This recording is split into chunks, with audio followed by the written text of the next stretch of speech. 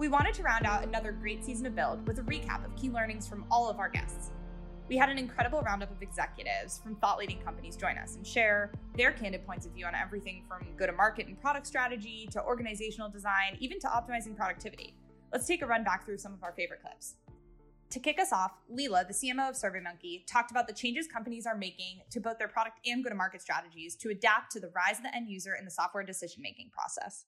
We're in the business of marketing to humans and trying to help them to get value, to be able, in our case, to leverage feedback to drive growth and innovation for their organization. So in some ways, I think that dichotomy that used to exist is sort of melting away. And I think some of the ways that shows up, for example, are in voice and tone. So I don't know of classically B2B marketing organization out there that isn't trying to be more approachable and friendly and warm in their tone because they understand, the importance of having that sort of human aspect. Equally, I think enterprise players are starting to are really embracing this notion of sort of consumer grade technology. So as consumers, we've all been spoiled by the fact that we have this really powerful supercomputer in our back pocket called an iPhone or a smartphone of some sort. And so consumer expectations for what technology can deliver have really heightened. And that then parlays into what they expect when they flip open their laptop at work and start to use enterprise tools and technologies. So I think overall, we're seeing more demand, more appetite for consumer grade in the enterprise, whether you talk about the technology, whether you talk about the marketing, the voice, the tone, the methods, everything else. So I'm seeing a lot more convergence of the two disciplines, if you will. Christopher, the Chief Product Officer of HubSpot, emphasized the need to align your go-to-market motion with the way your customers prefer to buy the type of software you're selling. While he believes being product-led makes sense in some cases, he doesn't see it as a one-size-fits-all solution. As time goes on and as we learn more, it only becomes less cut and dry. Any part of this geography you look at, e-commerce, self-serve, et cetera, is absolutely great. Winning the hearts and minds of the end user, absolutely great. Love it. It does not always work. It structurally in terms of who your buyer is and who, is ultimately making the decision, it may not work. I suspect, for instance, in service, we have our new service hub. I just don't think that's going to be a product that end users adopt and bring to their boss. The buying motion for something like a help desk is, I just think, very, very different from that. If somebody walked up to, Allison Elworthy at HubSpot and said, 4 of our support reps are using this other thing, they really like it, we should buy it.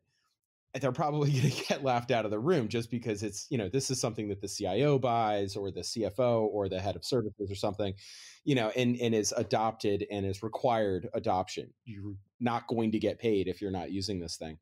And then sales is very different. Marketing is very different. So, having one go-to-market motion that is the quote unquote correct way to do SaaS, modern SaaS, falls apart when you look at the texture of the actual buying process. Now, I think that the truisms that are there are lots of people who want to try software, see it, touch it, evaluate it, roll their sleeves up and just click around. I'm kind of one of those people. I'm a get out of my way, let me see it kind of adopter of things. And there are many, many people who are not that way and who really want to have a conversation. They want to, have their hand held a little bit, and they want to talk through the anxiety of adopting something at work. We have to remember that when you adopt a tool at work and you're the champion inside a company, you are betting your career in large part on the fit of that tool. And so having a really high quality consultative sales process adds an enormous amount of value to the people who really want it. Brian Balfour, the founder of Reforge, had a similar take on adjusting your go-to-market motion depending on the problems you're trying to solve for customers. He's often seen companies trying to copy-paste go-to-market strategies across their different products rather than solving for the best strategy in a first principles manner. And one of the biggest mistakes I see is when you build a new use case, they don't have any sort of hypothesis of how they're going to grow that use case. They just kind of assume that whatever growth motion that got them to where they are today is the one that is going to actually help grow that other use case as well. And sometimes that's true, but oftentimes it's not. And so that's exactly what we saw at HubSpot, was that while our old growth motion certainly contribute to some growth, it didn't fuel it. And so we had to navigate and figure out our way to that more of that product led growth model to like figure out like what were the loops that were going to drive, that use case. So, navigating this is like really hard. And like, I think some of the best minds out there that I've learned a lot of this from are people like Casey Winters, who's now like the chief product officer at Eventbrite, and Sean Klaus, who I talked to about earlier, and of course Andrew, who's now at A16Z. But it kind of goes both ways. Is like, I think sometimes we're too eager to solve new use cases without really understanding, what's going to drive them. Shopify's GM of platform, Brandon, walked through the risks of creating a platform for others to build upon. Yeah, I'd say there's two major risks. One is just to your own velocity. If you're going to build something with a platform mindset, it's probably going to double, triple at least the time it takes to get something to market. Because like usually when you just build a feature, you just have to figure out, mostly the problem is like, what is the customer going to interact with and what is sort of the data model that they need to use. But when you think about a platform, you actually have to probably build it at one level lower in terms of abstraction. And then you have to really launch an API first, and then you have to build your feature on top of that. So it really elongates the product cycle. So that's probably the first risk, is just being slower for, eventual long-term speed. And the second risk is the overall risk of platform, which is when you no longer have control on what's being built, then you no longer have control on what your customers are always experiencing to an extent. And that's always risky, right? Like we pride ourselves on making a very simple product that like someone can build a side business on their kitchen table on the weekend with. But as soon as you start to say like, oh, and then they're going to use 3 apps made by 3 developers around the world, and they have slightly different user experiences and things like that, you're kind of making it more complicated. And there is risk to that. Nir Eyal, the author of Hooked and Indistractable, examined the barriers that keep us from achieving our goals and staying on track with our commitments. He shared some fantastic tactical advice for how to avoid distraction. It turns out that a lot of what we believe is really self-defeating. There are a lot of bits of folk psychology that people believe that really does hurt us. One of the prevalent myths is around abstinence. There are books written today, and we hear some people profess that we should go on a digital detox, that we should do a 30-day minimalist plan. And I'm going to tell you that stuff doesn't work. And here's why it doesn't work. For the same reason that it didn't work for me when I was clinically obese. So I used to be clinically obese, and I would go on these 30-day diets. No carbs for 30 days, no this, no that for 30 days. And of course, at the end of the 30 days, guess what happened? Right? I'd stuff my face full of the stuff that I was denying myself. And I would come back with a vengeance because I hadn't dealt with really why I was overeating. I wasn't eating because I was hungry. I was eating my feelings. When I was feeling bad about myself, I would eat. When I was bored, I would eat. When I was mad at myself for overeating, I would eat.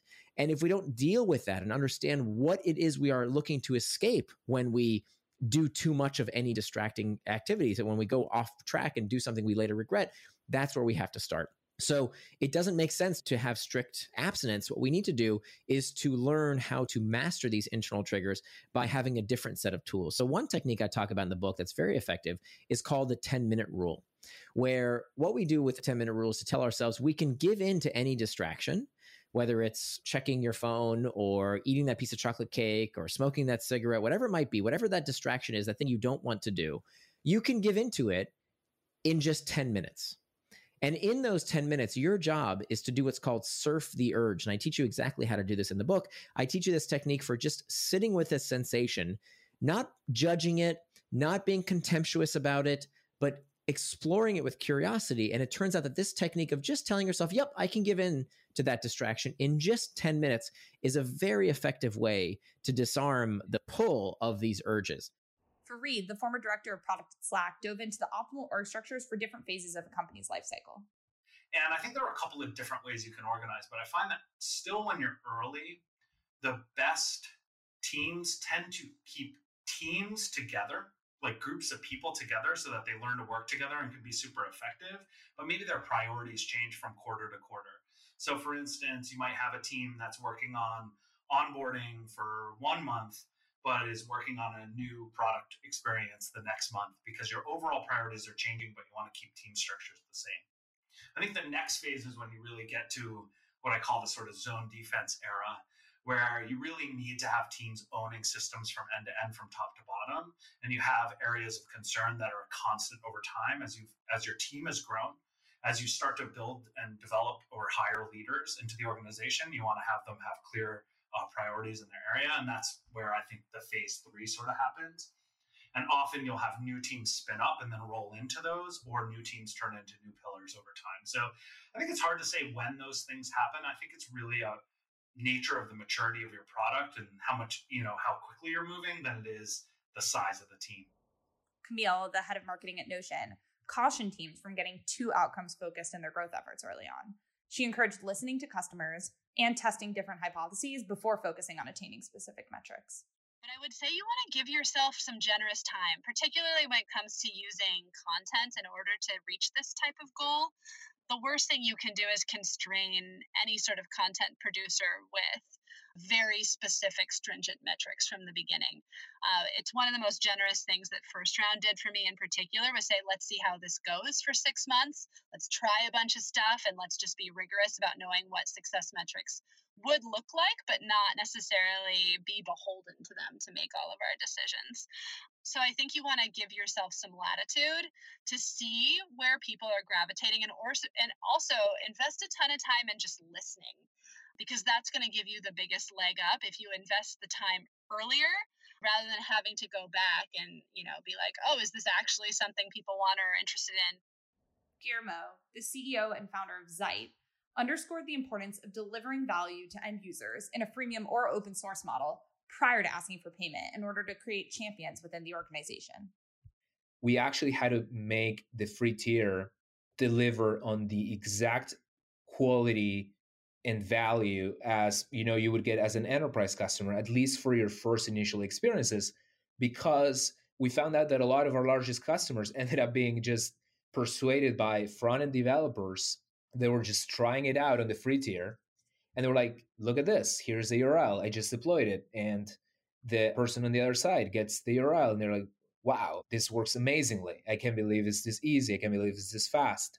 So what we found is, okay, you have to treat, and this goes back to the idea of open source, right? You kind of want to treat everyone equally. You want to give a great experience to everyone. And for us, the free tier delivers on that because it selects for the features and performance that our customer, our first initial point of contact with the world, which is the front-end developer, they'll be in love with it immediately. Rahul, the CEO and founder of Superhuman, related product design to game design and uncovered the strategy behind how he built a product that users love. So you have to take the workflows that a user is doing and distill them down into goals. Goals turn out to be one of the 5 critical factors that at Superhuman we consider that's part of our game design philosophy. So there are goals, there's emotions, there's controls, there's toys, and there's flow. Goals are the first and some of the most important. All games need goals, it turns out, and goals are a defining feature of games. But we can't just have any goals, we need good goals. And for a game, good goals need to be 3 things: concrete, achievable, and rewarding. Sean, our very own director of corporate development here at OpenView, pulled back the curtain on how we as investors think about valuation and in turn how founders should think about it during their next fundraise. I think pretty simply, we can be really quantitative about quote unquote fair valuation. We can also be really qualitative, and I sort of come out somewhere in between the two. We have to know the numbers, but it's also pretty situational. On the quantitative side, we can look at cash flow analyses, comparable company transactions, public companies to help sort of triangulate fair value and determine what cash flows are worth or the potential cash flows a business could generate at scale. And I think all of that's great. I love modeling in Excel as much as the next person, but I think the answer is a lot simpler and more qualitative.